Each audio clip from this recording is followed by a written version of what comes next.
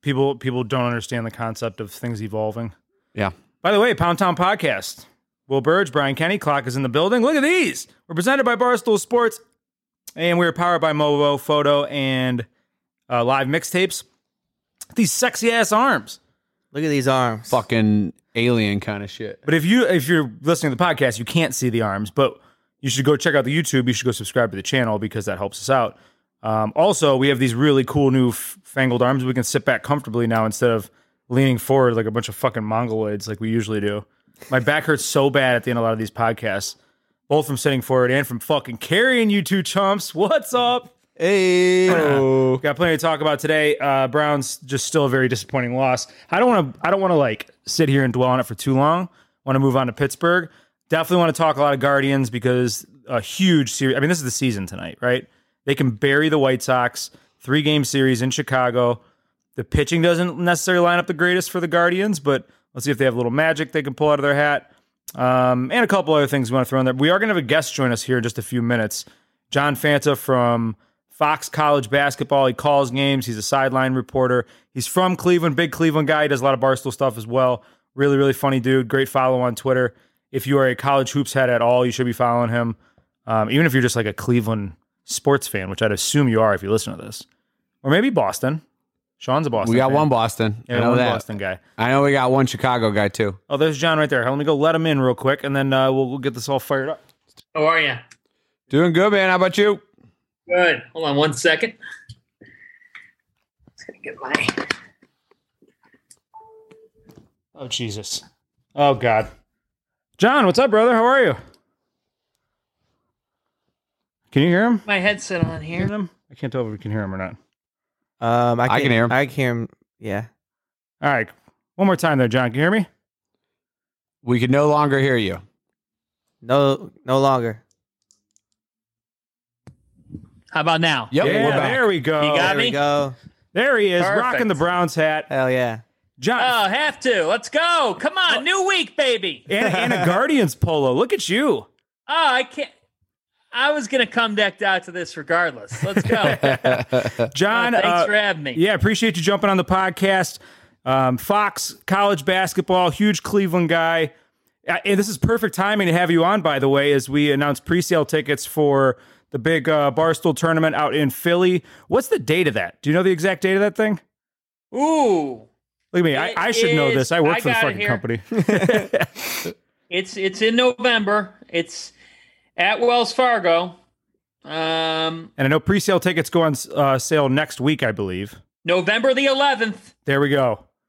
That's November awesome. the 11th, UAB in Toledo. So all you Maction people out there, and Mississippi State and Akron. So 2 MAC programs, and you got Mississippi State, UAB. It's in Philadelphia. I think it's the first of many Barstool Sports Invitationals. It's going to be fun.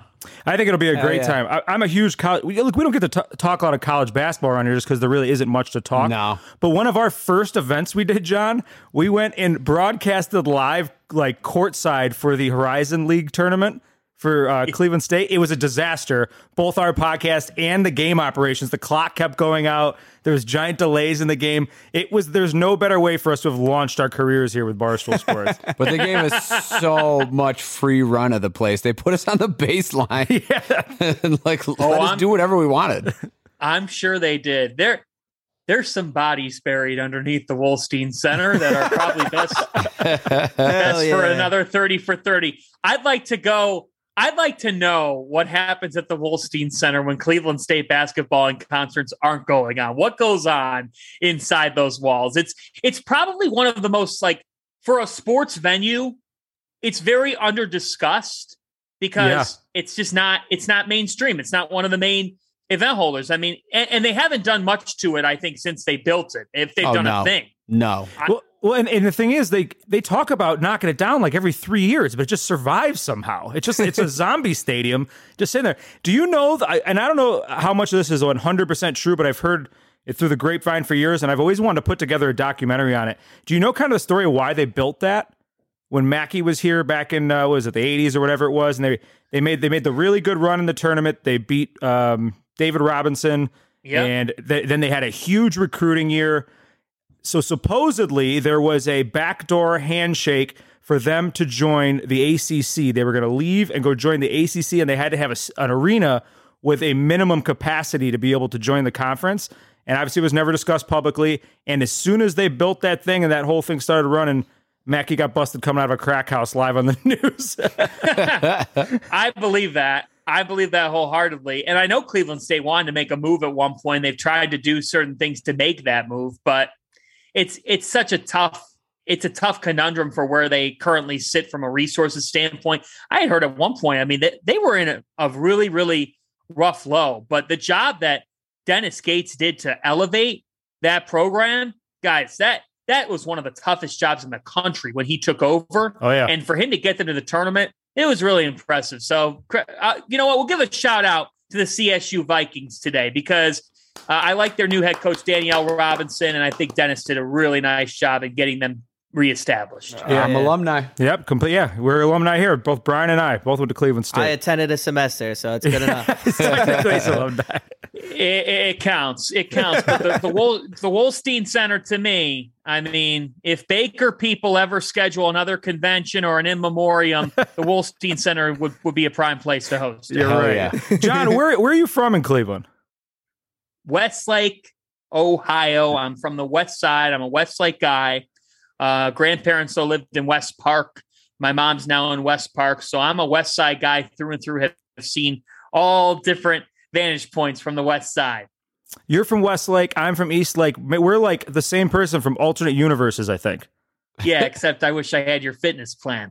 I'm not sure what they did to the water in Westlake versus Eastlake, but I mean, I still found similar restaurants in Eastlake because I did an internship with the Captains one summer growing up. But yeah, I'm a West Sider. I went to St. Bernadette in Westlake, and then I was a terrible left guard then, and then into high school, I played a couple of years at Ignatius, freshman, junior varsity, and went to St. Ignatius. And then Chuck Kyle, who's retiring this year, gave me the best advice ever. He had me come in his office, and he goes, this whole left guard thing, you're kind of a turnstile. What about the broadcasting thing?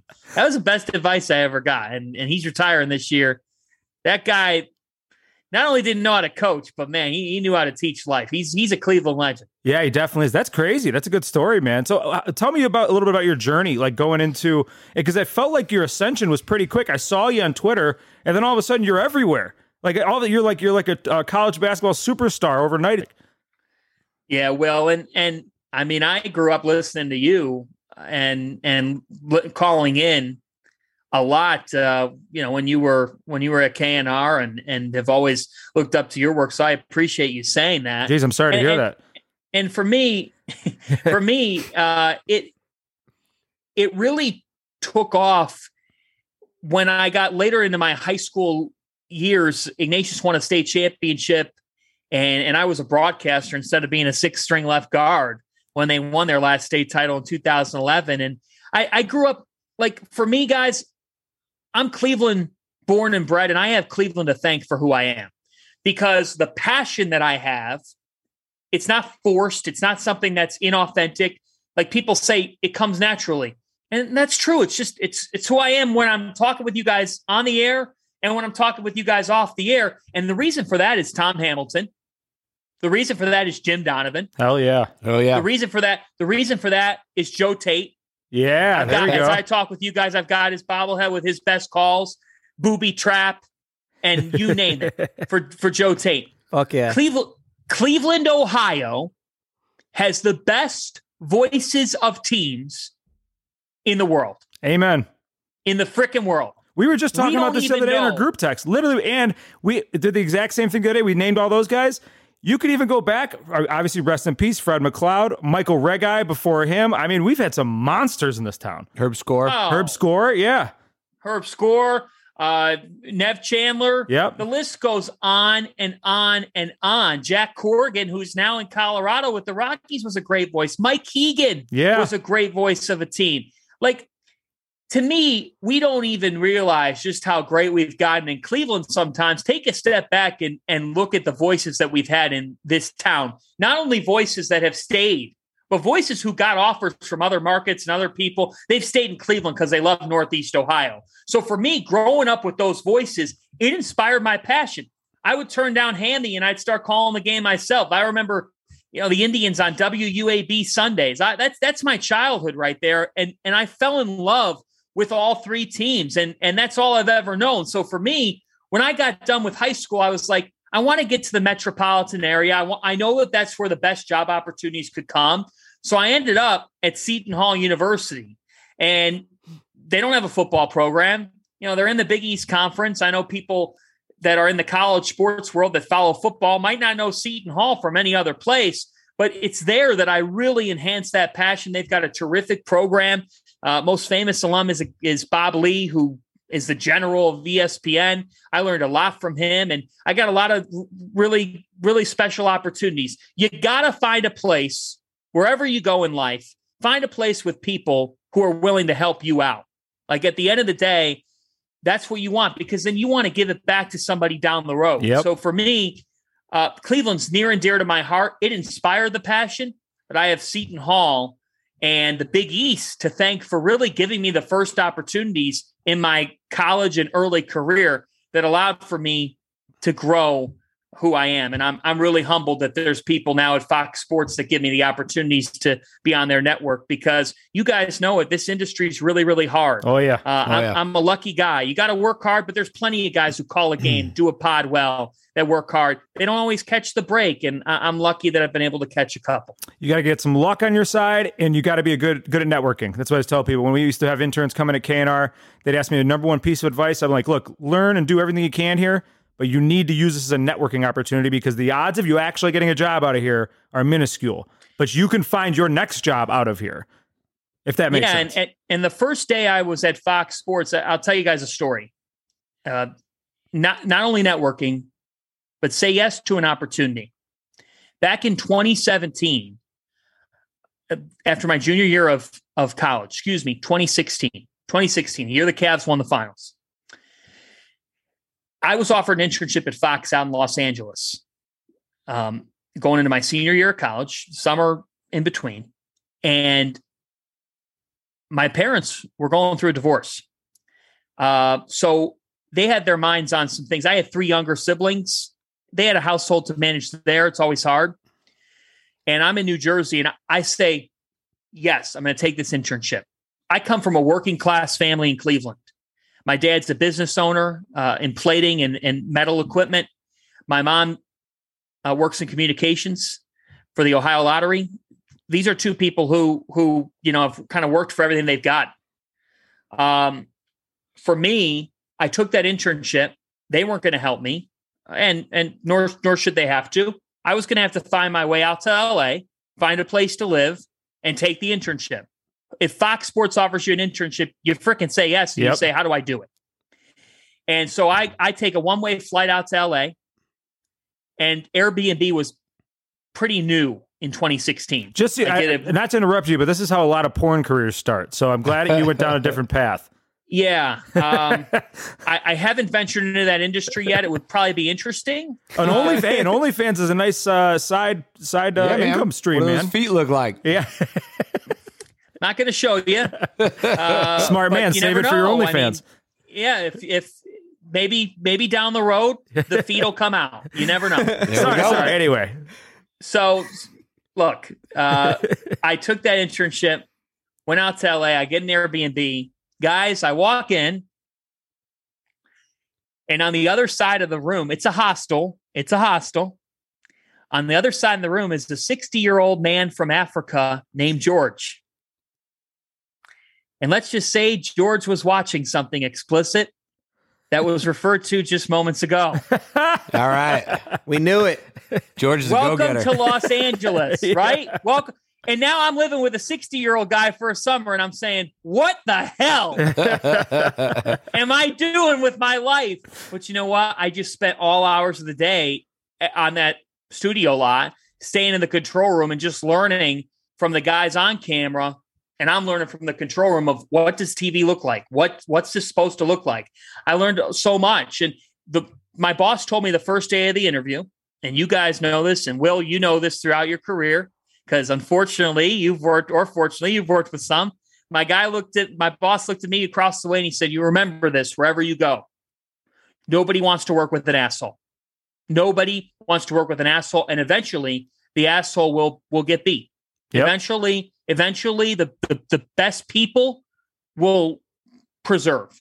I learned that because I said, you know what, I'm going to live in this hostel with a 60-year-old guy from Africa and make ends meet. And so that's kind of my why. It's part of my development. I took a shot. I think some people noticed that. And I've always said, and to somebody out there listening to this that wants to get into broadcasting, just say yes, man. Oh, yeah. Just say yes, because you really don't know. Like, say yes to being a camera guy. Say yes to being a technical guy. You never know when somebody calls in sick and all of a sudden you're the host of the show and you take off. You don't say yes to being the cameraman for that reason, but you say yes to put yourself in a position to be in a position. Amen, man. Facts. Amen. That was great words. Love great the words. passion. Yeah, hell yeah. So, by the way, speaking of assholes, the Pittsburgh Steelers come to town on Thursday. And the Browns need to bounce back bad, John. What do we got on our hands here? We're going to dive into it pretty heavy a little bit later on in the pod, but I'm still shaking off that Jets game, man. I'm having a hard time with it. I'm really shaking it off. And there's nothing I can say on this podcast different from what you've heard. I want to try to bring a different perspective to everything, because I could sit here and say it's the worst Browns loss I've seen in the 27 years I've been on the planet. And the fact that communication is being worked on in week 3 is a fireable offense to begin with. Yeah. Couple of things on my mind with this matchup on Thursday. I'm not going to belabor what we've been through. All we can do is look ahead.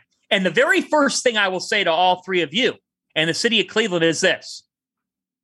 If I told you you'd be 1-1 through 2, primetime opportunity. And if I added that, yeah, the offense has put up close to 400 yards per game. And oh, by the way, Jacoby Brissett, he's playing pretty well. If I had told you guys that before the season started, you'd be 1-1 through 2.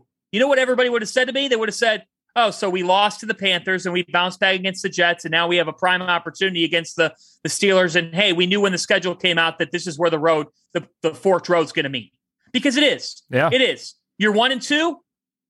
You got a long 10 days. And guys, if you're 1-2, you know why you're 1-2? It probably means that your secondary didn't figure it out. That's what it probably means. It probably means that your defense didn't figure it out. And guess what? What people aren't talking about enough. They didn't make a change, in my opinion, because they were on 3 or 4 days of prep here. They're on a very, very short week. But guess when it gets a lot easier to make a change? When you got 10 or 11 days to prepare for your next opponent. Oh, and if they look like shit, John, I got to imagine Joe Woods. There's no way Crazy Jimmy is going to sit there and let this go on for 3 weeks in a year where he just spent the money he spent on Deshaun Watson. The entire franchise came under fire for the move. He just got hit in the face with a bottle. They're investigating that on the sidelines. I think it was Brian. I think Brian snuck in and threw a bottle at him. I'd love to throw a bottle at Jimmy Haslam. That would just make my life. I hate Jimmy Haslam. But you know what I mean? There's no way that Jimmy sits by unless if they are bad again and give up more big plays, especially to Mitch Trubisky, who was terrible last week. Absolutely terrible. Everything's been a check down. Jimmy will pull the trigger. Joe Woods will be gone. Yeah, you know why? This is a good football team. This is a good football team. I know a lot of people are laughing at me right now saying that. I know there's some people who are saying, John, you're out of your freaking mind. Let me tell you something right now. If you watch this team, Nick Chubb had 3 touchdowns. Jacoby Brissett has looked sharp. Okay. Who handles the offense, by the way? The same guy that everybody hates on. And look, he deserves the hate right now. He mismanaged the game. But I've run too many guys. We've run too many guys out of town to now look at this guy and say, he's like every one of them. He's not. Kevin Stefanski's not the greatest coach in the league. He might not even be top 5. He might not be top 10, but he is a good coach. I believe that still, even after a dumpster fire. I still believe that he's a good coach. And Thursday night is when this gets validated or it goes falling. I'll apologize if Thursday night they look like crap, because what is it? What is it Thursday night? Thursday night is when we find out everything we need to know about this regime. Either you're going to show up and you're going to respond and you're going to beat your rival on your home field, or you're going to show up and it's going to fall on deaf ears and you're going to have to make some staff changes. And it is same old Browns. I don't think it's same old Browns anymore. I really don't think that. And I think at 2-1 with 10 days to prepare for Atlanta, why can't this team be 3-1? And Stop it. If they're 3-1 in the National Football League, they're not the same old Browns. They're not a bad football team. They're playing with a quarterback who looked like hot garbage last year and who got joked around and everybody hated him and people thought he was a bad move. All my friends that root for other teams said, how good could you possibly be with Jacoby Brissett? Jacoby Brissett has not been the problem. He's been the solution thus far. He's a top 10 quarterback. Statistically, he's a top 10 quarterback right now. It is show up time for the Cleveland Browns. This is not the same old, and I would hate to go down the same beaten path. So Thursday night, bring it. John's out here cutting promos. I'm so amped right now. Like, we need to fucking beat their ass on Thursday, or I'm going to be fucking pissed. John's cutting promos. Hell yeah, man. All right, like I said, I don't want to beleaguer the point on them. We got to get to the thing that is most important at this moment, because tonight, I mean, essentially the Guardians season, they can bury this team that was not supposed to be in this position, that Brian had to basically force me to talk about for the first month and a half when we had this podcast going. They have a chance to bury the White Sox, a team that everybody predicted would win the division going away. 3-game series, doesn't match up that great pitching-wise, but this team just had that special it all season long. Did they get it done? You just can't get swept in Chicago, right? Just one. Can't get swept in Chicago. That's really the task at hand. We have seen Indians, now Guardians. We've seen Cleveland baseball teams have their own versions of collapses. I think back to, what was it, 2005? Was that when Guillen? they were in a position against the White Sox? And Guillen with the choke signal to the crowd after that. It was, I still hate that franchise for it. Yeah, that was rough. But I'm not going to look back on it, because here's why. And I am going to go on this wagon. And to those of you who roll your eyes or want to argue otherwise, I would ask you this question. Who else would you want leading your baseball team? That's right. This has been Terry Francona's finest hour in the regular season managing a club. This team is not as talented as other teams. They are not a team that plays the way that baseball's played in 2022. And for that, I give the organization credit.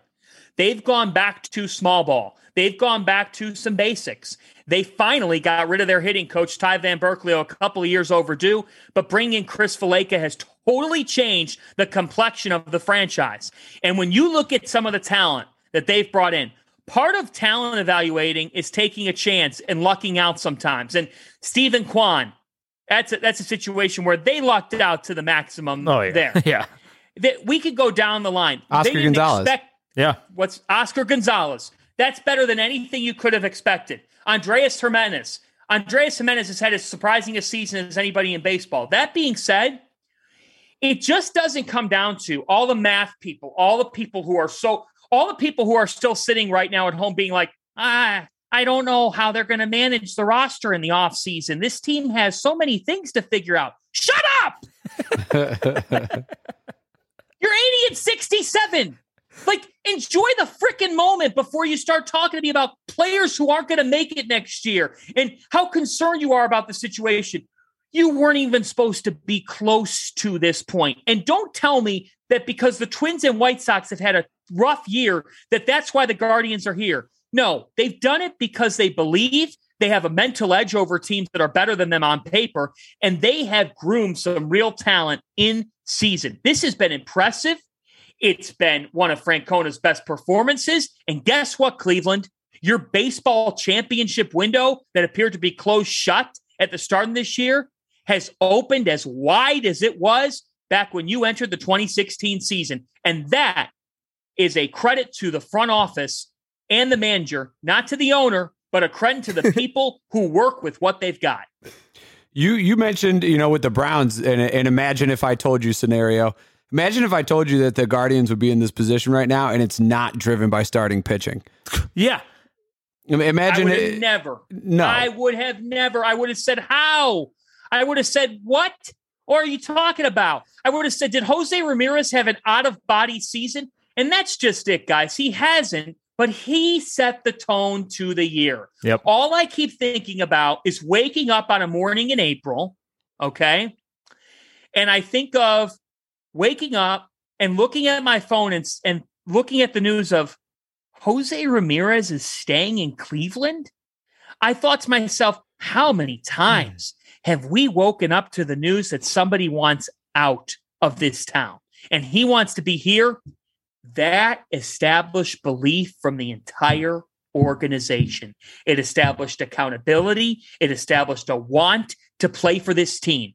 And there was no better time for Jose Ramirez to commit to the organization than during a time when they had lost any kind of commitment they had ever had because they changed the name.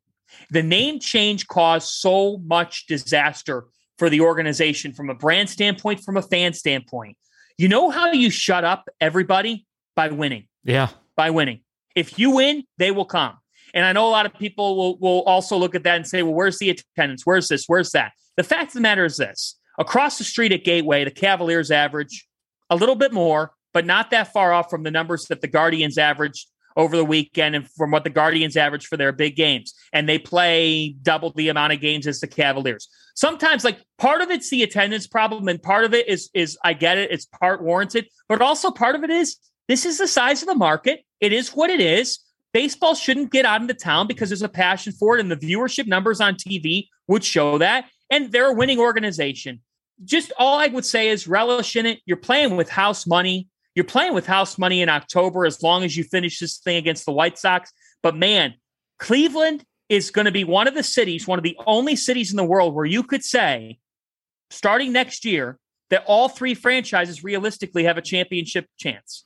I was just going to say that. It's not really a Cleveland sports renaissance because it feels like every year somehow we are the center of the sports universe, somehow, some way, good or bad, quite often. But you now have three franchises that all theoretically or on paper look like they're championship contenders next year. You have a superstar on each one of those teams who all, at least for face value, are saying that they want to be here, in Deshaun Watson, in Donovan Mitchell now, and also Jose Ramirez.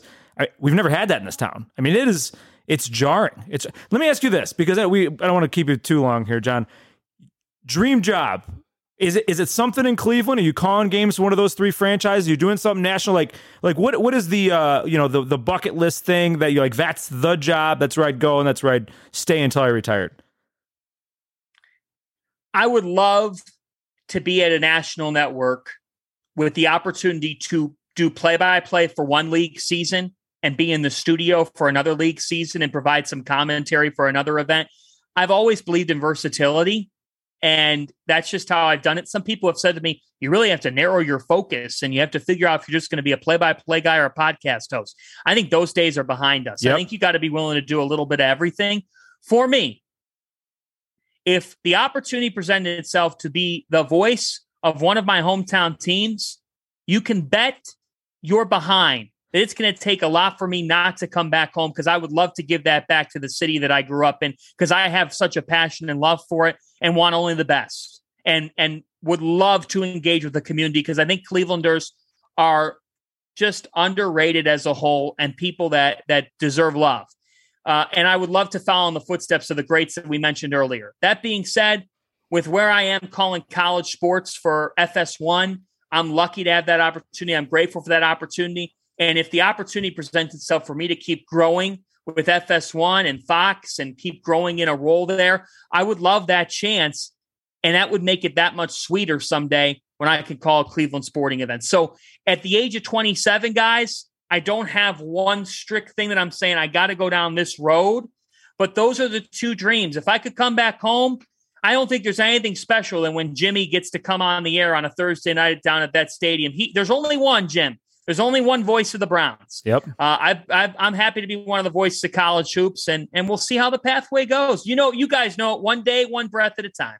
Yeah, for sure. And I agree with you on that, man. It used to be, people used to tell me that all the time. You have to pick something, Will. You're doing too many different things. Nobody knows what you actually do. And you know what? And maybe it's just dumb shit luck, and it probably is. But the entire industry has changed now that you need to be able to do everything. You need to be ambidextrous. You need to be able to veer and go to different sports and talk about different things. And I'm glad I never pigeonholed myself into one thing. I'm sure it did hold me back somewhere in the past, but I feel like it's definitely helped me now. Yeah, I think that, and this is no offense at all, but like I would just say, like, I don't know I would probably start to get bored if I was a guy like a Matt Underwood. I would love to call the games for the team. And I think Matt's very good. I know people all have their feedback on commentators. Matt's been the voice of the Indians, now Guardians, for a long, long time. And I admire his work. My point is on this show is just to say, like, I've never been wired to like just sit around for 2 or 3 weeks or sit around for however long. And like, I don't just want to be a seasonal guy. I don't just want to be a guy that you see on your platform during the fall or during the winter or during March Madness. If there's a way for me to get involved in different capacities, why not? Why not give yourself the green light? Like, what is this unwritten rule that you have to pick one thing? I think that's a bunch of BS, and I'm going to keep it that way. That's kind of how I've gone about my road, and I'm humble. And I think humility more than anything is important in this because it could all get taken away in a second, but I'm grateful to have what it is. So we've hit our 10-minute warning because I'm too cheap to buy the premium version of Zoom. So this is where we start to round it off with all our guests. We're definitely pro Underwood. Yes. We like everybody except for Rosenhaus. And Rosie's a nice guy, fans. but he's just, he can be as nice as he wants. Yeah. Goddamn, I just can't take that drop off from Hamilton to him any longer. It's brutal. Yeah, that's bad. It's true. I actually would appreciate, you guys have to do this for another show because I would like this. A local sports anchor's power rankings to me would be interesting. We already kind of did. We drafted. It got a little haywire. We added in like social media people and some other stuff too. But I think we should just do straight sports. Either anchors, radio hosts, just straight sports next time because we added in news and everything else, and it got all. Sir Yacht was taken first overall as the most hated personality. It was insanity. Andre Knott texted me and was like, "I don't know what the fuck this is. What is this thing?" And I was like, "Don't even worry about it." Congratulations on your getting drafted, Andre. I love Andre. We're lucky to have him. Oh, big time! Yeah. Absolutely. Hey, John, before you go. What's up, man? Why didn't you make the top college basketball personality list? What the hell is that all about? I'd put you on there. I didn't even know who some of those guys were. Well, they did do one school per alum, right? Yeah. So I went to Seton Hall. So they did Dick Vitale from Seton Hall. It's going to be tough. You couldn't beat Dick Vitale? Come on, John. Nobody is beating Dickie V. So that's that. I mean, look, that list was that list. It's amazing how many lists can just take off. Like lists, people freaking love lists. They love everything about them. Now, I mean, I didn't make it, but I didn't even know that list existed before it came out. But maybe next time. Here's what I'll say: as whether you love him, don't like his voice, I don't care. Dick Vitale has given his life to college basketball. I hope he stays around for however long he can possibly stay around. I'm so glad that he's cancer-free and that he'll be back this upcoming season. Oh, how could anybody hate Dick Vitale? But people do, which is insane. That just means you hate like a sweet old man who loves college basketball. He it's has the same thing with such a love Corso. for it. I mean, people ripping Corso apart. Guys, come on. You'd only hope to be able to show up to a TV set at his age. Do you know what that guy has to do to get on the set? He's an older gentleman. He's got to get up at 5 a.m., get his clothes on, get showered, get his walk in, do all that. Like Lee Corso is one of God's gifts. So if you're criticizing old people on TV, go find a frickin' hobby. Yeah. John, you're a monster, buddy. We appreciate you coming on. We got to have you back on again soon. Maybe we'll do this again as we get a little closer to Cavs season because we didn't even get to talk about Donovan Mitchell and the Cavs. I would love to come on with you guys anytime. What's being built at Barstool Cleveland is special, and I'm here to cap it off in this way. I will be down at the Pit Thursday and at the Dog Pound Thursday night, and I'm not walking away with anything other than a W. Hell yeah. Hey, we're coming to see you. We're going to be shooting a bunch of content, bouncing tailgate to tailgate. I'm going to shoot you a text or shoot you a DM. We'll meet up. We got to get you on video with us. Anytime we get down, we need to have you on. That's where I'll be. Yeah, no, seriously, I'm about to run through a freaking wall. Yeah, you get us pumped. Let's go. Let's get this win. All right, John, appreciate it, buddy. Thank you, guys. Anytime. Thanks for having me. There he is. John Fanta. Holy shit. That was one of our best guests. Plus, on top of that, he's got good internet because we didn't have any sort of connectivity issues. That was so smooth. Good. All right, now I think that the loss might be over with in my head. Yeah, no. Now, I rewatched that loss last night. I went back and I rewatched it because there was so much happening here. I didn't get here because we scooted over from the fucking Muni lot. Enzo is just this lost puppy walking around downtown as everybody was just like every man for themselves and just took off in different directions. Dead ass. So I swear to fucking God, man. We're all looking for bird scooters.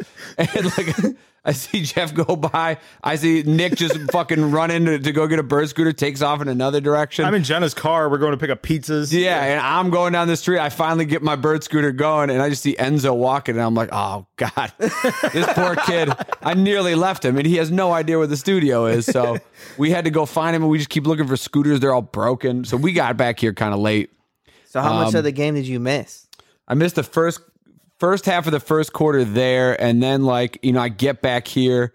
I had to go get Sarah then because she showed up here, and then she had to bandage me up because I fucked up my knee. He fell loading things into the truck, cut his leg all up. I love that Clock doesn't know anything about what happened. Split, man. Clock was just a zombie the entire weekend. Yeah. Dude. And then we had to leave early from here. Plus I had to meet new people, like Caleb from Barstool OSU was here. Yep. So there's just a lot going on. So I rewatched it. It's crazy that they finally clean up the penalty issue and they still lose that game. They don't lose the turnover battle and they lose that game. You repeatedly see Grant Delpit on the sidelines after big gains with his arms out, just kind of looking confused and shaking his head at other teammates. Yep. I looked it up and remember I had mentioned a couple times on game day and in the podcast before that the Jets always give the Browns a hard time. 2-7 versus the Jets since 2010. Yeah, I saw that stat too. 2-7. I just don't even think that matters because it is just a random thing. Like, what is that? Jersey intimidate someone who puts on a Browns jersey, but it is still crazy. It's a crazy stat. And to go to your point of they won the turnover battle, you look at just take away the score and just look at the team stats. You would swear that the Browns won that game. Yeah. Everything favors the Browns. You could check off every mark all the way down the list, and somehow they lost that game. Grant Delpit, who's somebody I'm very high on. I really like Grant Delpit. I think he's a damn good young safety.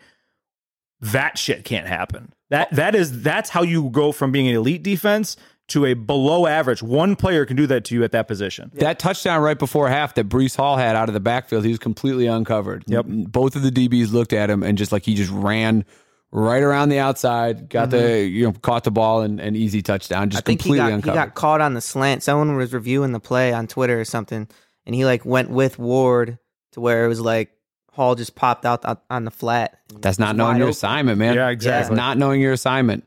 And that's a real problem. If you don't know what to do, defensive back if you're a lineman, just fucking hit somebody. Yeah. That's your assignment. You have a gap assignment. Even if you fuck it up a little bit, just blow up the person in front of you and good things will happen a lot of the time. You can be a fucking idiot and play defensive line just fine. But when you're a defensive back, you're not going to just make up for it with your athleticism or your physicality. You have to know where you're at. And this guy doesn't seem playable right now. What's Ronnie Harrison doing? Is he that bad that he's... I mean, Ronnie Harrison did look that bad at times last year, that's for sure. But still, I mean, I get what you're saying, and I totally understand. I tweeted out earlier in the week, how does Joe Wood still have a job? Short week and all that, I get it. I 100% agree with John. By the way, it doesn't even matter we're talking about this bad. I'm still bricked up over Cleveland sports. I'm so excited from John. That guy was just cutting fucking wrestling promos. It was awesome. But I agree with him. That secondary plays poorly.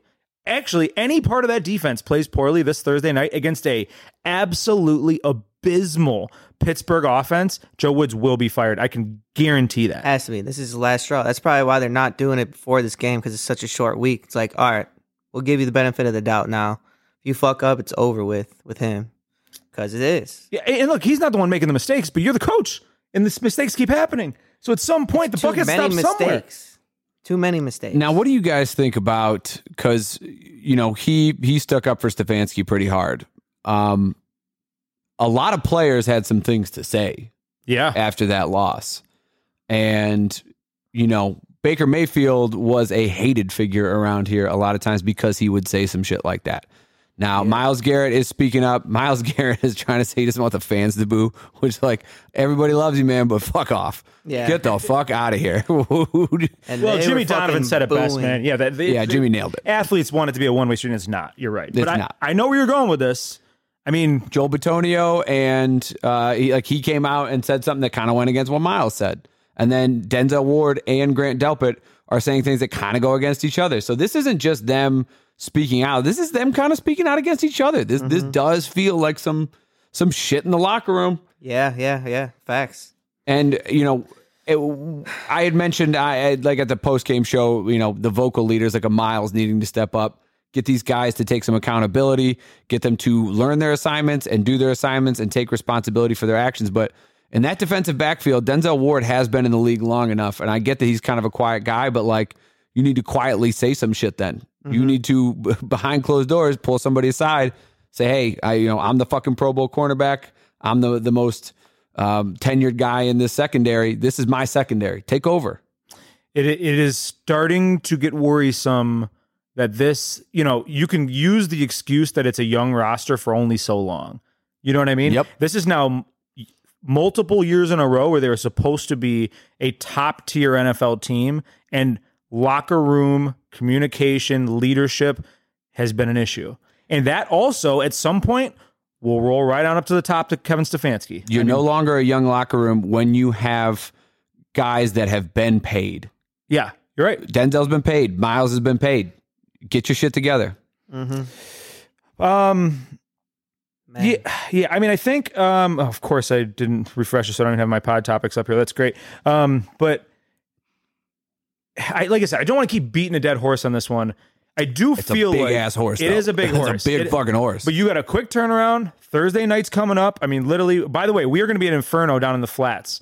We're going to be bouncing around tailgate to tailgate. We're going to figure out exactly the logistics of that beforehand. Then we're doing a watch party at Inferno in the flats. By the way, did you know it's not Dante's anymore?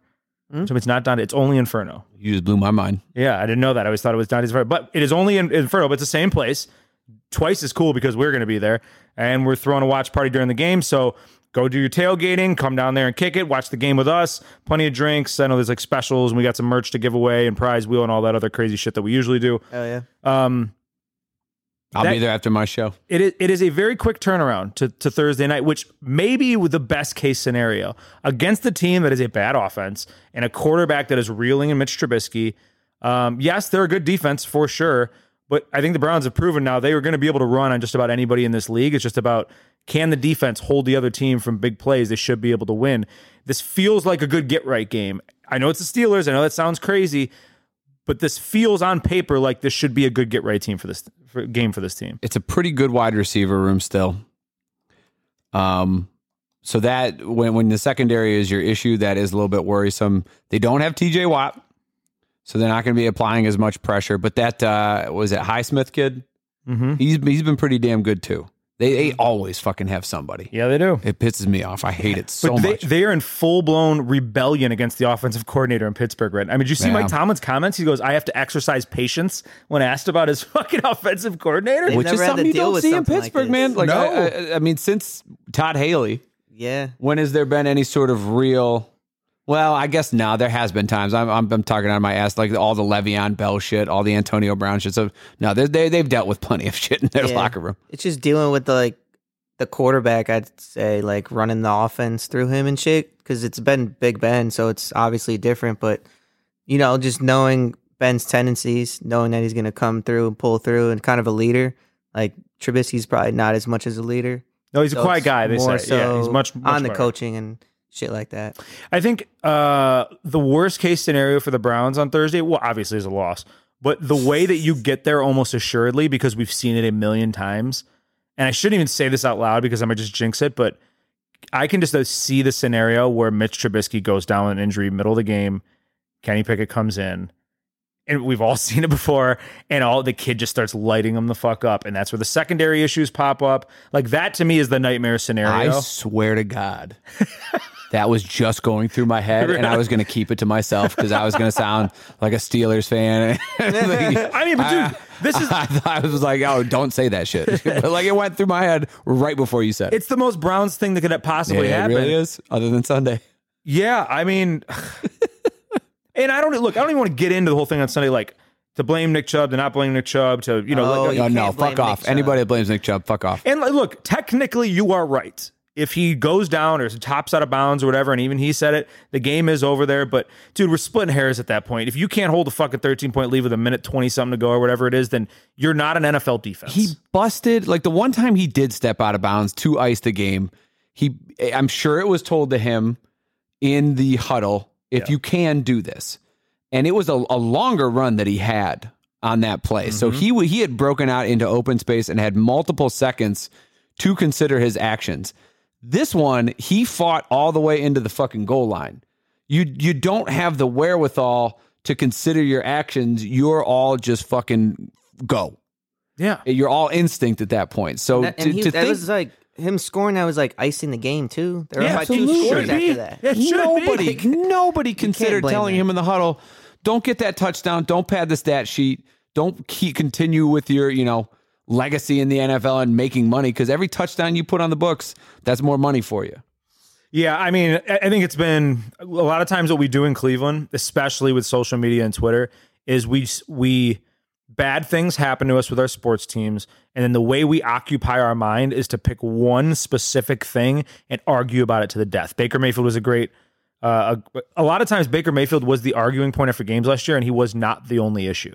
No, maybe not even the biggest issue in some of those losses. Easy to pick on. Yeah, exactly. It was easy because he was very divisive, and people like to fight about it on Twitter. This week, you saw Ben Axelrod and Chris Fedor, and they were like ready for fucking war, and they were gonna. It's Nick Chubb's issue. He right. And so they're going to defend their guy, and that's what people did to keep themselves occupied. Me, I watched it happening, but I didn't even get in the fray because it's the dumbest fucking argument. It really does not matter because it happened, right? It happened. And you're in the middle of a football game.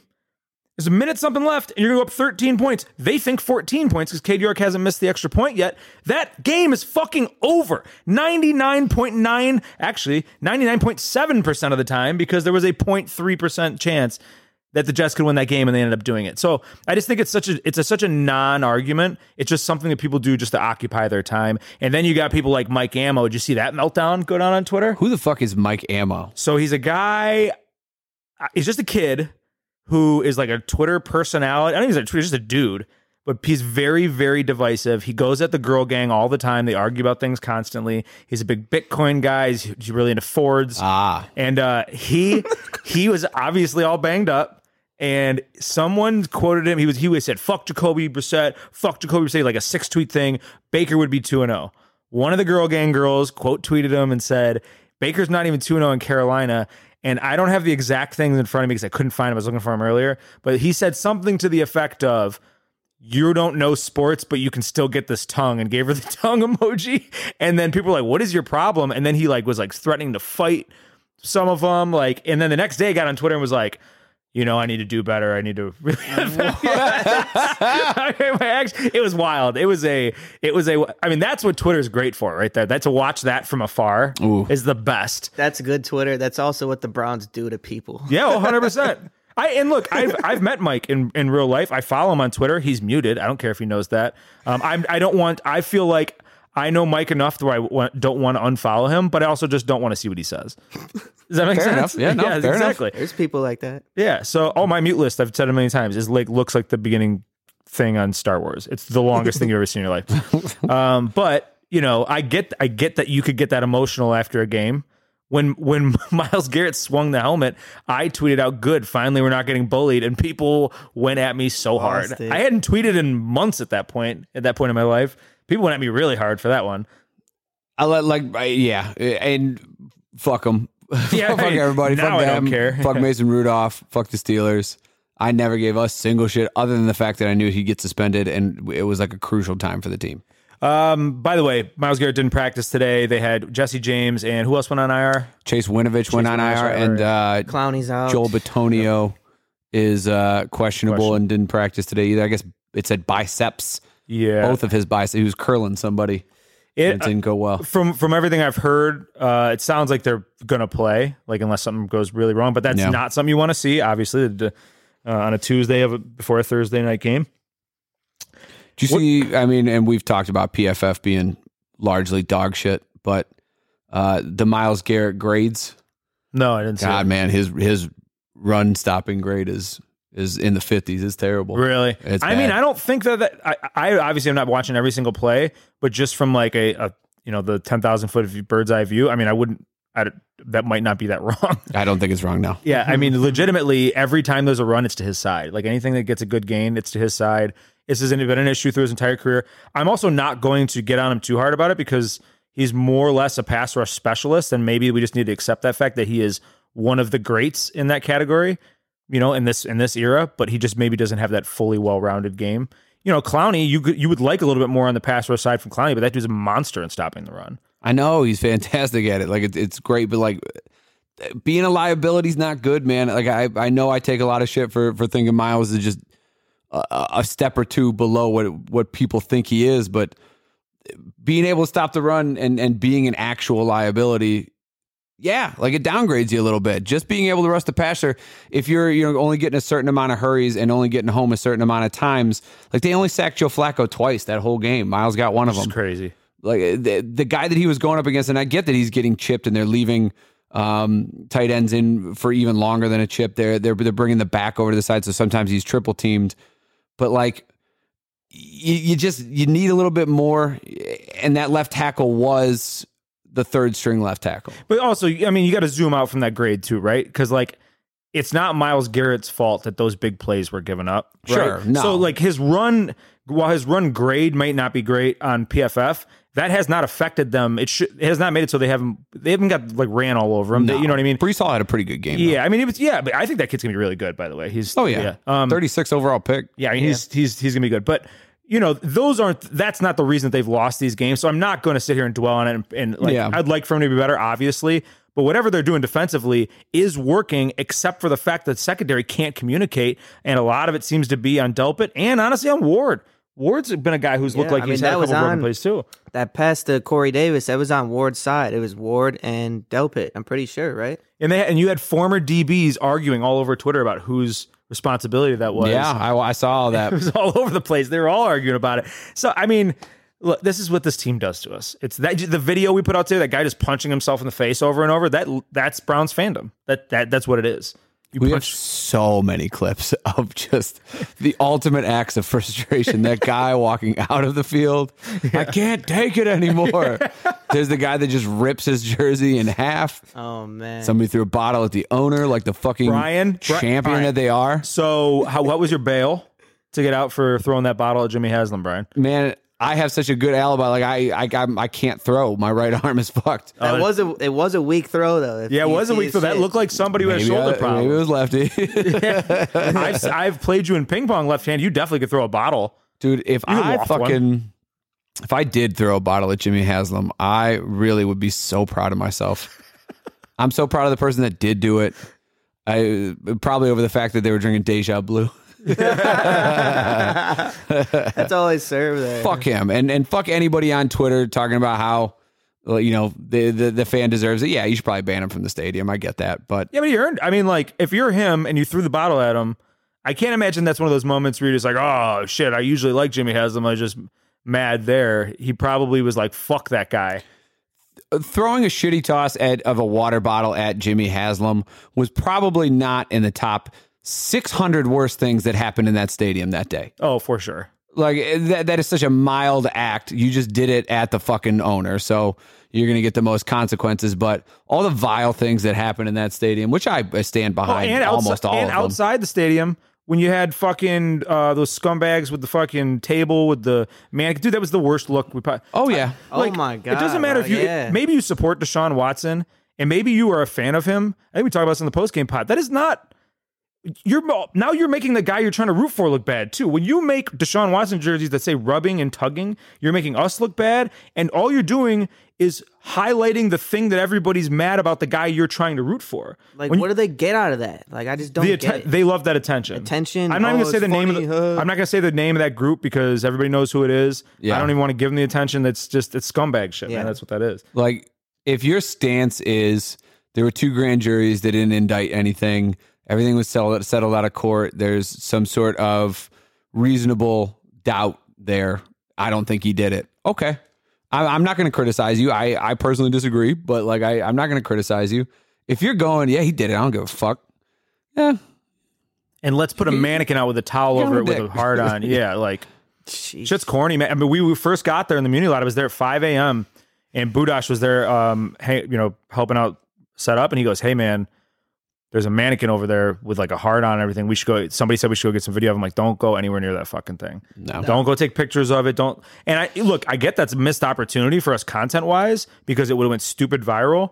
But I took this job here. I left my old job, which was a career, like a legit career running a business, to come here because I'm like John. I am passionate about Cleveland sports. I'm passionate about the city.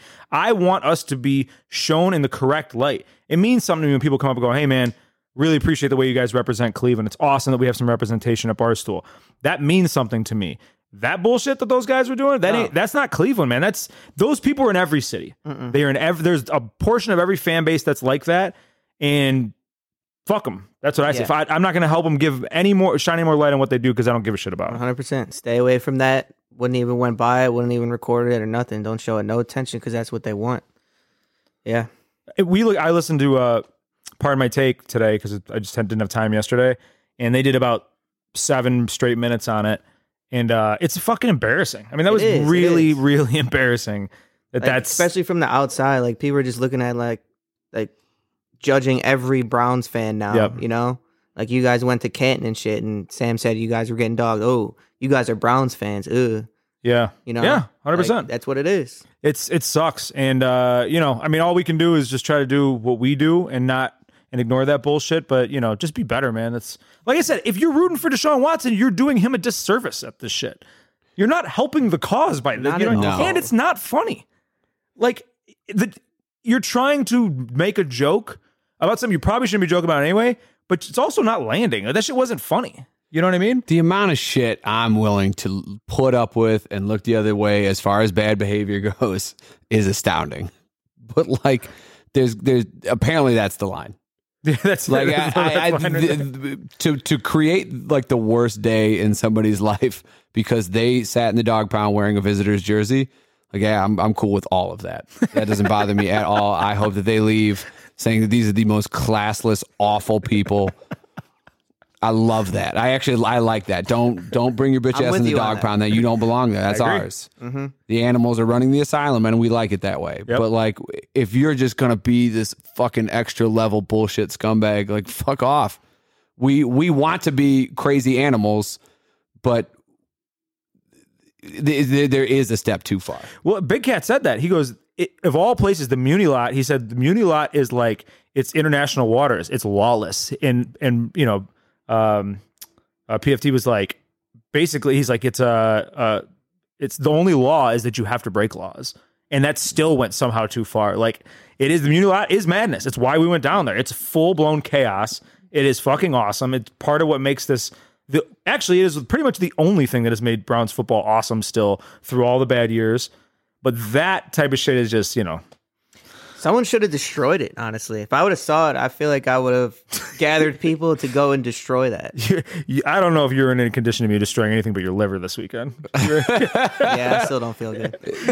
Knowing the kind of people who are going to put something like that up, if you destroy their thing, they're going to fist fight you. Yeah. So be prepared for a fist fight if you're going to do something like that. Youngstown Bob following me over. I would have been good. Yeah. Is he your enforcer? Yeah. I feel like Bob's a big sweetheart. I don't know how that's going to work out for you. I don't know, man. Yeah. Bob could probably handle his own, but I don't think he's taking on multiple guys. We had a couple guys that were at our tailgate. We're like, yeah, you could have brought these dudes as enforcers, but they might have been on their side as well. I don't know. Yeah, right. I will say that the people that we were hanging out with at our tailgate, the people that I grew up with, are fighters. They're willing to go 20 on 20 at the drop of a dime. They've gotten a little older now. They don't do it as often, thank God, because we don't need to be doing that type of shit. It would have been the correct crew to go try to do something with, but there's no reason to do that. Like I said, we are in norm. My crew didn't even show up. They are the exact opposite of that. They are definitely not that. While I'm on the subject of that crew, Karen Kessler's getting a shout out every single week now. I saw her this weekend, and she was just so excited that she's been getting shout outs, and so just gushing about how much she loves the show. So Pod Mom, Shout out to her. It was kind of crazy how many people came up. It was always almost a little jarring at points, like with how many people were coming up saying that they fuck with the podcast, listen to the podcast, love the social media, love the videos. And I think even more so, I tweeted out, there's a guy walked by us at Lago and called us a gay slur. And I was like, oh, hell yeah, that's kind of awesome. We don't have any branding, and he knew we were. Like, I don't, like, you know, well, that's awesome. The hate is starting to ratchet up too, that's good. I had a buddy in town that I hadn't seen in like 4 years. And he's been listening to the podcast, loves it. Like, and that's what people kept wanting to talk to me about as I'm hanging out with all my friends, was like a lot of the podcast. And I'm trying to catch up with my buddy I haven't seen in forever. And like, I'm bad at texting and kind of keeping, in communication from a distance. So I hadn't seen him, hadn't talked to him that much, but we're still very close. And I'm trying to catch up with him, but all these things that I'm saying, he'd already heard on here. So like, I didn't even know what to say at some of the time. That's good though, man. Yeah. Yeah, there was 2 kids that I played baseball with when I was younger from South Euclid. Probably haven't seen them in 10 plus years. And they came over to the shit. They actually took a picture with us with Lo and all them. And they were just talking to me about it, like, wow, like, what are you guys doing? Like, this is crazy, this and that. Like, how'd you get involved? All this crazy shit. Like, they had no idea. So that was pretty cool. But what percentage of the weekend do you remember, would you say? You're not a big blackout guy either. I'm not a big blackout guy, so. But you were walking around in a brownout for quite a while on Sunday, for sure. Yes, I mean Sunday, being in the Muni lot up until game time was cool, but I don't remember some parts. Like, I asked Christian, "Did I see you on Sunday?" And I definitely saw him Sunday, but I didn't know. But Saturday night was pretty bad. Yeah. Yeah, your sister looked like she was going through it too. Oh, my sister blacked out too, I think she said. She was like, that was the first time I don't remember going to sleep. And I was like, yeah, I don't remember going to sleep either. We went to Forward and stuff, and I guess the girl gave me a champagne bottle, and I shook it, and it went all over this random dude, like in front of us, and then he poured a drink on me. And I was just like laughing about it. Like, I don't even remember doing that. And I was just like, fuck it. But yeah, that was 27. Yeah. Still not feeling good, huh? No. Good for you. Not at all. Good for you. It's rough. Oh, by the way, we have some new additions. Besides the microphone arms, we have a couple new additions in here. Did you see all the plants over in the window? No. Right, those are all temporary. They came from the house. Jenna brought those in. But more importantly, hold on. Do we get more ring lights somehow? We have so many ring lights. One more, yeah. One did just get out. I'm gonna grab this mic. Wow. Caked up. Look at the butt cheeks on that thing. Oh, look at this. Yeah. People on YouTube can see it. We got a this table, by the way, I think is worth a bunch of money. I tried to find them online. You literally can't find them. It's really, really heavy. It's a big, like, Brutus the Buckeye glass end table. But look at the ass cheeks they put on this. Yeah, dude. man, like a Pixar mom. Like, dude, he is caked up. Yeah. He can get it. Look at him go. That boy does not skip leg day. He's doing his squats. He looks like, remember Michael Turner? Yeah. He looks like Michael Turner. He's doing like every Instagram workout girl's workout where they only do ass workout every day because that's what gets the views. That's what Brutus is doing. So if you are listening to the podcast, go check it out on the YouTube because he is just caked the fuck up. He's got one of those bands that go around his knees and he's just doing shit like that all the time. It's 100%. So yeah, he's a little new addition to the studio there too. That's cool. Guardians. This is it tonight. What are we, about an hour away from first pitch? Yeah, a little over an hour away from first pitch. By the time you listen to this tomorrow, we'll know the results of game number 1. You just got to take one game. You just can't get swept. But I don't even like that mentality. I keep seeing people say that on Twitter, and I understand the pitching matchups are not that great for this 3-game series here. I understand the White Sox are talented. Their backs are against the wall. You know why I don't like that, Brian? And I know it's the reality. You just need one game. I don't like it because I think this is a statement series for a young team who's going to say, no, this is our division for the next 3 to 4 seasons. You're going to have to run through us, especially after what Andrew said the other day about how they're going to crumble down the stretch. If they're able to shove that shit right back in his face in their own house, I think that is a huge step for a young roster. I don't think that the pitching matchups are that bad other than tonight. Yeah, tonight's isn't good. Tonight's is terrible. Yeah. Savali coming off injury, not having a great season, and you're going to go up against Cease, and he has been great. He's really good. Game 2, McKenzie has shown absolute flashes of brilliance, so it just depends on which McKenzie you get. But Lance Lynn, yeah, he killed us last time he went up against us. But overall this season, he has not been great. And then the final game, Johnny Cueto, who I guess had just gotten shelled and had been kind of banged up, versus Shane Bieber, which I like our odds in that one. Yeah, I think if I had to guess, that's probably the game that they're going to be favored in, right? I'd imagine, but like it seems like some of the bats, and I'll knock on wood, but Ahmed Rosario has battled back from a dip in his production. Yep. Stephen Kwan has been steady most of the year, but dipped below 300. He had a couple good days. Oscar Gonzalez has been great, and then you got some pretty big production past couple of days out of Naylor, and if he can get back into it, add that to everybody else. But at the same time, I'm also with the way that they've been playing this well. It's not the 22 game streak, but maybe this logically doesn't make sense, but emotionally it does. Them getting too hot too early. That is a big worry. They got to close it out. Yeah, it is a big worry. It happens all the time. So it's like people who only live in analytics say that that's not real. But you can see it with your eyes. It happens not a lot. Every season, but it happens very often, right? Mm-hmm. There's teams that just get really hot really early and they fizzle out. My buddy Brandon was at the tailgate with us, who's embracing his what's the guy's name from Major League? Turn this place into a Randy Quaid. Into a parking lot. He's like, until they win something, he wins a playoff series, he's going to embrace that role. And I love that for him. That's for him. I'm staying positive vibes here. But he said the same thing. He's like, this is just, he's worried that they got too hot too early and they're going to fizzle out down the stretch. They'd have to be abysmal to not make the playoffs at this point. So that's why I would like for them to put the exclamation mark on the season right here in this 3-game series. Bury them cockroaches. I want to know what... I'm trying to look it up now. Love it. I just want to see because the White Sox have to play the Twins a decent amount to close the year out. Yeah. What have they been like as a matchup this year? I don't know what their record against one another this year has been like. I don't know, but I know the Twins never want to see the Guardians ever again. What a nightmare of a season. I love it. That is, dude. And I think it was Jordan Zerm the other day tweeted out, he's like, oh my God, the reactions to this, the last win over the Twins under the final score. I don't know when it happened. And this is how like that Guardians Win Hive account started and all that shit. Excuse me. Under final scores for games are the best thing on Twitter now. Mm-hmm. The memes and shit talking that happens underneath those. It happens so fast. It is, exactly. People just have them locked and loaded and ready to go, and they're hilarious. Yeah. They are so funny. That is probably what I spend the most time doing on Twitter, is looking underneath. I always go to random games, like after a baseball game ends or something, I'll see like, I always go like pull it up and just scroll through the comments underneath. Yeah. It's awesome. Yeah, anything for real. Any big news, like go look at the first fucking response and stuff. It is so funny. Some of the shit people come up with is great. It's crazy. Tristan McKenzie liked one of my memes I made. Yeah, it was a good one. Commented on it and liked it. Yeah. It's cool. Dr. Sticks out there, man. Look. Got to keep team motivated over here. Yeah, I think we're in for playoff baseball. I don't want to speak out of school, speak too quickly, be fun. Jinx it. We're in for playoff baseball.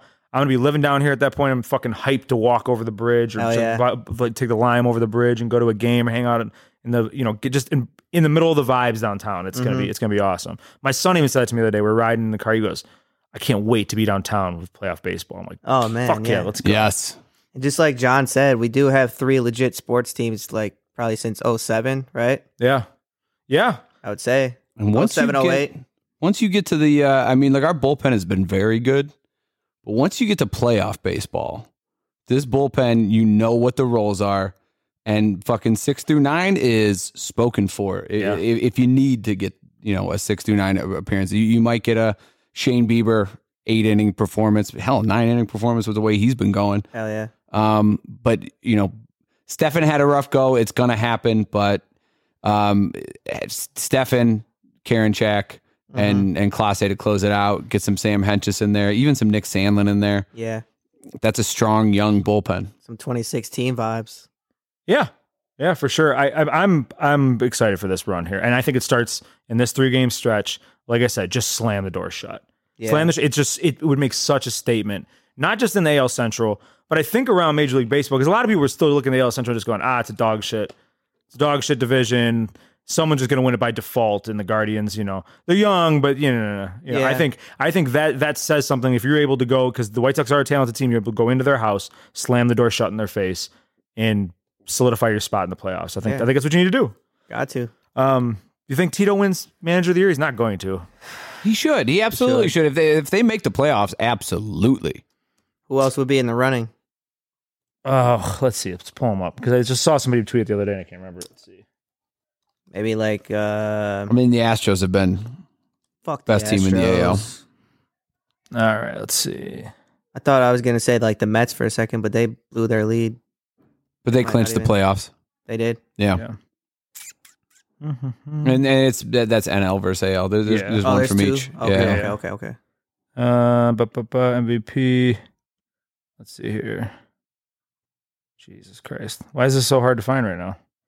I don't know. Are we back at that Ohio City spot? Back at these noises in the background?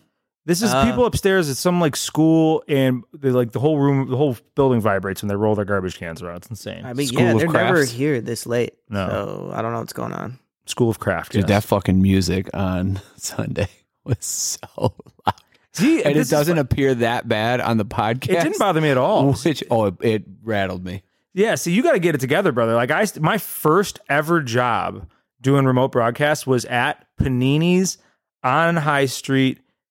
Is it High Street? Whatever the main street is in Columbus after Ohio State games. And we were on a stage. It was the loudest place you've ever heard in your life. And we had to do a post-game show where you're talking stats. Wow. You're breaking it down. You got this, man. I'm telling you. You got My the voice first was one. almost gone already. Wow. How many pods have we had? That was my first missed one. Let's Since see. the jump. I can tell you right now how many we had. Since February to a week.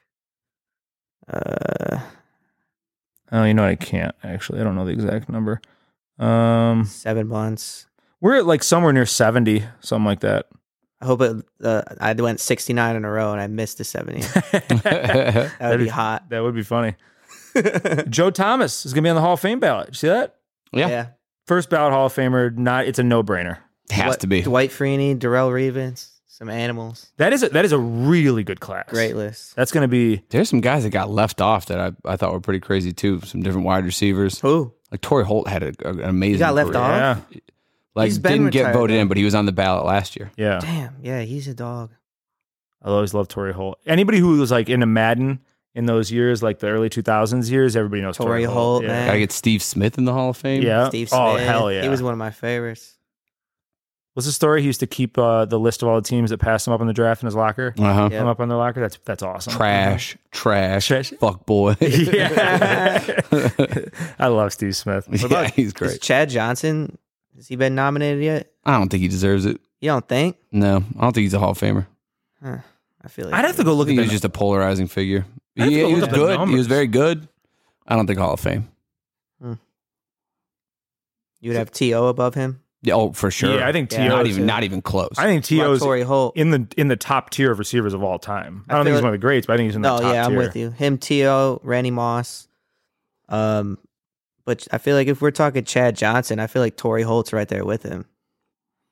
Man, Torrey Holt put up some monster numbers those years down in St. Louis, though. and won. Yeah, and won. And one, yeah. Winning, yeah. Chad had some numbers, though. What is this? Chad Johnson career numbers?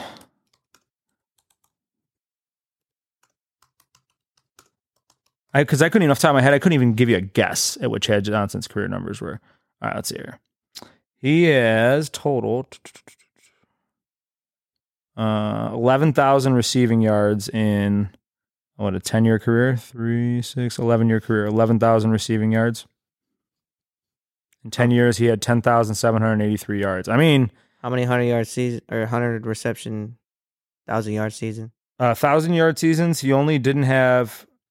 So 3 of his last 4 were under 1,000, but every other season except for his rookie year was above. And he had a 1,440-yard season, 1,432-yard season, a 1,369-yard season, and a 1,355-yard season. Those are big years. He was good. He was. I'm not so saying he good. wasn't. I don't see him as a Hall of Fame talent. Double-digit TDs in 2003, 9 TDs 3 other times, 8 TDs once. He put up some fucking numbers. Yeah, numbers. Holy shit. That was the only AFC North jersey other than a Browns player that I had. Chad Johnson. He's also one of the funniest people on the face of the earth. He's just not a real human being. I like that he does barstool shit here and there. You know? Yeah. I mean, he'll do anything. He's funny. He just literally he walks into places, just buys everybody's Yeah. food. He's like, I know he's McDonald's every day. Yeah, he's McDonald's every single day. Like he just won't get into a relationship. Like he's just a crazy person. Like, well, I mean, he had a really bad relationship at one point, very publicly. Yes, I think, and he'll just like, who wants me to I can't remember the one thing he did it was like something like who wants me to come to their high school football game or something like that. And all these people responded. He just picked somebody, just like flew there and went to their high school football game and like kicked it. Like, that's just somebody with a shit ton of money who's just like bored and like, I need to do something. It's fun though. That's probably awesome. Fun to him, Yeah, for sure. And I'm pretty sure he doesn't drink, right? I don't know. Yeah, I don't think he drinks. He says he doesn't. I feel like he's got to do something, but I mean, if you eat McDonald's every day, you still are in good shape, you definitely don't drink because you can't do both. Yeah. You got to pick one or the other vice. Like, I don't even care how much of a freak you are. You can't do both. The other thing I wanted to bring up, though, as we're about an hour 20 in here. By the way, how good was fucking John Fanta, man? Like, dude is passion. Awesome. That was awesome. That was a great guess. How about this whole Adam Levine thing? Where this dude I saw that. He was cheating. So an Instagram model comes out, says that she's like, yeah, I was having an affair with Adam Levine, lead singer of Maroon 5. Pretty notorious douchebag. He's been rumored to have been fucking models on the side. He's married to and has kids with one of the most gorgeous Victoria's Secret models of all time. Which one? I don't know her name because I don't know anybody's name. Hold on. Let's see here.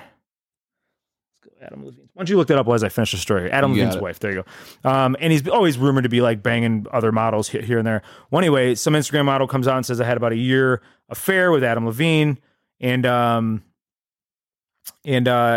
reason I'm coming forward is because some of the texts got leaked and somebody's trying to sell it to a tabloid. So I'm just trying to get in front of it. The way he came back into my life was he sent me a message and asked if he could name his next kid with his wife after her. That is some wild shit. That's like there's some issues. That's I have way too much money. I could fuck anything I want. I'm going to do this because this seems fun. Her name is Bahati Prinsloo. I have never heard that name in my life. She is a Bahati. Did you see the pictures of her? She is fucking, she's a smoke show. That's oh Jesus. She's a Nambian model. Yeah, the name and the kid after the mistress. That's fucked up. It's fucked up. That's like some I don't know, Jen always goes to like, is that narcissistic? Yeah, I think that's like narcissistic, right? Like that's like sociopathic, narcissistic, yeah, like he thinks crazy shit. Yeah, and is very self-centered. Yeah, you want that satisfaction of seeing that kid every single day and thinking about another woman that you used to have an affair with. That's fucked up. Or you're just that fucking oblivious that you're like, you know what? I like that name. Just this girl aside, I really like that name. Or I wonder, actually. Here's another, and I not to give him any benefit of the doubt because I think he's a giant douchebag. But what if his wife just randomly had that narrowed down in like the final 3 names, and he was like, "Fuck, I need to get ahead of this one," and he had to go and like, you still wouldn't say I'm naming the kid after you. But I guess the whole thing is this girl claims that he was telling her that he was actually divorced from his wife and they just couldn't go public with it because it would have been a PR nightmare. And then when she actually found out that he was never divorced, he was still married, she cut it off. So maybe he was, you know what I mean? The whole thing just seems messy, but that is some weird shit, man. I wonder what the name was that he wanted to name the kid. Sumner. It's Sumner? Yeah. Sumner. Her name's Sumner. Oh, fuck. It's not even like it was like Jen. No, it's a dumb fucking name. And didn't she posted a TikTok or something, like kind of like admitting to it? Didn't you say that or no? Yeah, no, that's how this whole thing came out. Yeah. Sumner Stroh is her name. She also, in the TikTok, says she's an Instagram model 24 times. Wow. She must get, as an Instagram model, like, not to like, I mean, I guess I am shaming her a little bit, but like, why do you have to keep saying you're an Instagram model? Like, I believe me, we all assumed it. Didn't think you were, a scientist at NASA. She didn't know what else to say. Yeah, man. That dude's, and then he put out a real dog shit statement today. He's like, I never had an affair, but I let some flirting go across the line and blah, blah, blah, blah, blah. Focus on my family. We'll get through this together. Like, oh boy. Oh man. This Sumner Stroh just looks, she looks like the basic package of Instagram model. Yeah. There's no upgrade. Like that's the lowest trim model. Yeah. We're just shitting on her. We're just victim shaming. Fuck that bitch. How dare you ruin Adam Levine's marriage? That man makes magical music. Didn't you see him perform with his shirt off that one year? was a Super Bowl, And right? then every other time he performed with his shirt off? That was the worst Super Bowl halftime show ever, by the way. That was terrible. I don't know. I don't know. why they The would Who even was have that. really bad. Oh, The Who I was- love The Who. The Who was really bad. They were too. just ancient. Yeah, that was a good one. What was the one last year? Was with Jay-Z and Eminem and shit, right? Yeah. Yeah, Was last Jay-Z a year. part of that? That was in. I think it was Jay-Z. It was Jay-Z, Eminem, Dre. 50 Cent. Kendrick Lamar. 50 Cent. It might Yeah, not have been 50 Jay-Z. Big chubby 50 Cent hanging upside down. Yeah, I don't That think was funny as Jay-Z fuck. was there, but Yeah, I it don't was think it's Kendrick Jay-Z. Lamar. Kendrick Lamar was the younger guy with that whole crew of people. Yeah. That was funny. All the blood rushing to 50 Cent's fat head. Oh yeah. Snoop Dogg was the other one. Dude, the memes of that afterwards were legendary. It was so funny. Yeah. Big fat Yeah, the 50 memes hanging went on. upside down like a side of beef. Rocky punching him. Oh man, that's hilarious. Do you think they had to make him put on the wife beater, or he was like, no, I'm gonna wear it? I bet you they had to make him. He probably wanted Definitely to wear it. made him. Give me Definitely give me made a him. big shirt. I'm gonna tuck it in. No. You got any tall tees? Nope. Just this. Fat 50 Cent's hilarious. All right, so Thursday night, we got to talk it through, but we are going to be mobile. So if you got a tailgate, you made it this far in the podcast, we want to come to your tailgate. Send us a DM where you usually tailgate at. Send us some pictures. I think that's how we should do this, right? Yeah, So I think we should put it on social someone media asked tomorrow. Earlier about it, like, are we gonna go tailgating? Like, do we have another tailgate set up? Yeah, and I said I think we're bopping around. So I think what we should do is we should tomorrow put it on social media. Be like, send us where you usually tailgate. Send us pictures of your tailgate. We'll retweet some of the good ones, crazy ones, whatever. We'll make a little list of places we'll walk around to. Obviously, we're going to hit the Muni lot. I really want to go over to the pit side as well. And a lot of people tailgate over on the pit side. It's a long fucking walk, but we'll make our way over there. I had a couple, Robbie Bourne sent me his buddies do a tailgate as well, which I think is on the walk over there. What? Where? I think it's in one of those lots, like up on the bridge. It's not really on the walk over there, but like if you're heading up towards like West 6th Street, those like Yeah, service there's a lots whole right there. nother lot. It's the Water Street Yeah. apartments where there's Which a whole there's a- nother lot and people. Yeah, go there's a over bunch there. of tailgating that goes on up there too. Always blows my mind that people go to any of those other places. I know. Dude, there's one across from Naughty Mermaid in a service lot that was banging every single year. It was just crazy every year. And I'm like, who are these people over here way away from everything? Good for them. I've only tailgated in the Muni lot. I've done the pit a bunch of times. I saw a weatherman, I can't remember his name, get really drunk and fall out of a pickup truck out of the back of it. And he was supposed to go in and do the weather on the field that day. And I can't remember his name. Jeff Tanchak? No, was it Mark Nolan? Is Mark Nolan a weatherman? Mark Nolan was a weatherman, yeah. I think Mark Nolan was the one who was drunk and fell in the back of the pickup. Damn, truck. Mark Yeah. Nolan. That's it. I could be just completely throwing the wrong person under the bus there, but It was Mark Nolan. it sounds right. Where else have I tailgated? West 6th, I've obviously done that one. Yeah. That one, I get that because there's some people who are just like, this is easy, I'm going to watch the game at the bar. Oh, I've done anyway. that, yeah. Yeah. And I got to get, Barley House is a lot of fun for Browns games. It's fucking mayhem in that Blind place. Pig used to be my spot for It Browns was games. awesome. Because Yeah. there was the basement and people forgot about it, and I'd always get a good seat. Yep. What's the blind pig? God damn. Well, now it's completely I'm it's dated. gone. Oh, yeah. it's not even existing. Yeah, it's gone We now. used to do a show at the Blind Pig that was so much fun, and it was like Thursday nights, and it was a late night show, and all drinks were $2. Everything was $2. That was when I started comedy. My second ever set was there. And had it was a great decent, time. and we always get decent crowds there too. Some crazy like dropping, like Nikki Glazer dropped in and did a set there. Yeah. Kyle Kinane did. There were a couple other big names. Yeah, that was a cool spot. I like that. Where was it place. at? Downtown? Right on West West 6, man. Oh, It shit. was. It's now like an office upstairs, I want to say, and something else. And I can't remember exactly which unit it was, but I don't think there's a bar there. It's like right next to where Dive Bar was. Yeah. To the left, if you're looking at it. Oh, okay. Yeah, it's not Ivy though. Not by Insomnia, or No. it is Insomnia. There over used to be there. Golix down there. I actually might be where Insomnia Cookies is. Yeah. Golix sucked. Yeah, no, And it wasn't a bar. It was a restaurant. It bar. never did. I never once saw it busy ever. And I No. like Bob. Bob's a nice guy, but he shouldn't have ventured into the restaurant. I don't think that worked out too well for him. Yeah, so we'll be bouncing around tomorrow. We'll throw it out on social media. We'll find out some tailgates to go to. Then during the game, come visit us at Dante's. I'm sorry, Inferno. It's not Dante's. It's Inferno. Just Inferno. Just Inferno in the flats. You know what it is. It's the place with the sick patio, and it'll be raging during the game. And if you hang out afterwards and they win, you might see some Browns players there because that happens very often. Mm-hmm. Those guys That's love why it. our fucking secondary blows up coverage. All right. If you see them there, hand them water to hydrate. Yes. Did you, by the way, at the tailgate, you know who was there? Who was at our tailgate for a while? Guys, look. Baker Mayfield. Oh, shit. She was at our tailgate? She was there. Yeah, I saw her walking by with a What's camera. her name again? I don't. Oh, Yvette. That's his name. Yeah. Yvette. Yeah. She was there. That's so funny. I actually wanted. I was like, I feel like I should introduce myself. Like I have to meet. You got to Yvette. talk to her like that, though. Yeah. Right back at her. Hi, Yvette. Love your She social was media. there. Big Yeah, she was fan of your content. What about the one fuck face from Twitter? Did he ever show up or Pop? anything? I don't know. I don't know, dude. There was a million people at that goddamn thing. Yeah. Shout out to everybody who came through. That was a great time. Jeff Lowe and Bob for swinging by when they came into town. Lil Couscous for swinging by. The rapper's so nice they named him twice. Rick Onya for starting the party out with us early in the day. It was awesome. It was a great time. I can't tell you how many people sent me messages that say, "Man, it was great to see you," and I'm like, I don't even remember seeing that person. I know. Well, yours makes a little more sense, Yeah. I remember everything. and your back hurt. Oh, God, it's killing me. And then we're- Clock's sister is in such pain. I'm like, okay, you just sit in that chair. And then I'm the gonna guy go whose find chair it something. was showed up, was like, no, I get the chair. Was it his chair? Yeah, it was the old his. guy? Yeah, so that's my friend Christy, and she brought her dad. I think he's from Michigan.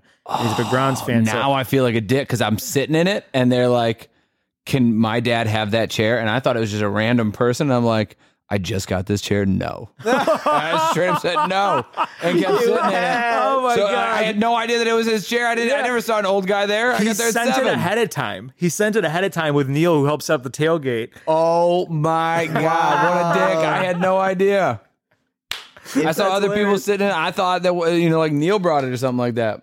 I'll have to send Christy a message and just Tell her I am so sorry. Yeah. I would have never done that. I just straight up kicked your sister. I was like, "Hey, you gotta get up. It's his chair." And she was like, "What?" I'm like, "Up out of the chair." Sorry. Oh, She did not know what was going on. Oh man, I'm so sorry. I'm bringing my own that's chair sad. next time. What a dickhead, Brian. Kennedy. Yeah. Brian. I said no. We will be back in the Muni Lap for the next Sunday home game. For this one, I haven't even told Enzo about this yet. There's a whole bunch of shit that happened. Gasoline spilled all in the back of the truck, ruining a bunch of stuff. I didn't even get into all that bullshit. But yeah, shout out to Loudon Renz. Shout out to everybody else. It was a wild time. It was a good time. Thursday night, we'll see you at Dante's. We need to figure out how to do a post game pod, but we'll figure it out. Right? Yeah. All right. See you.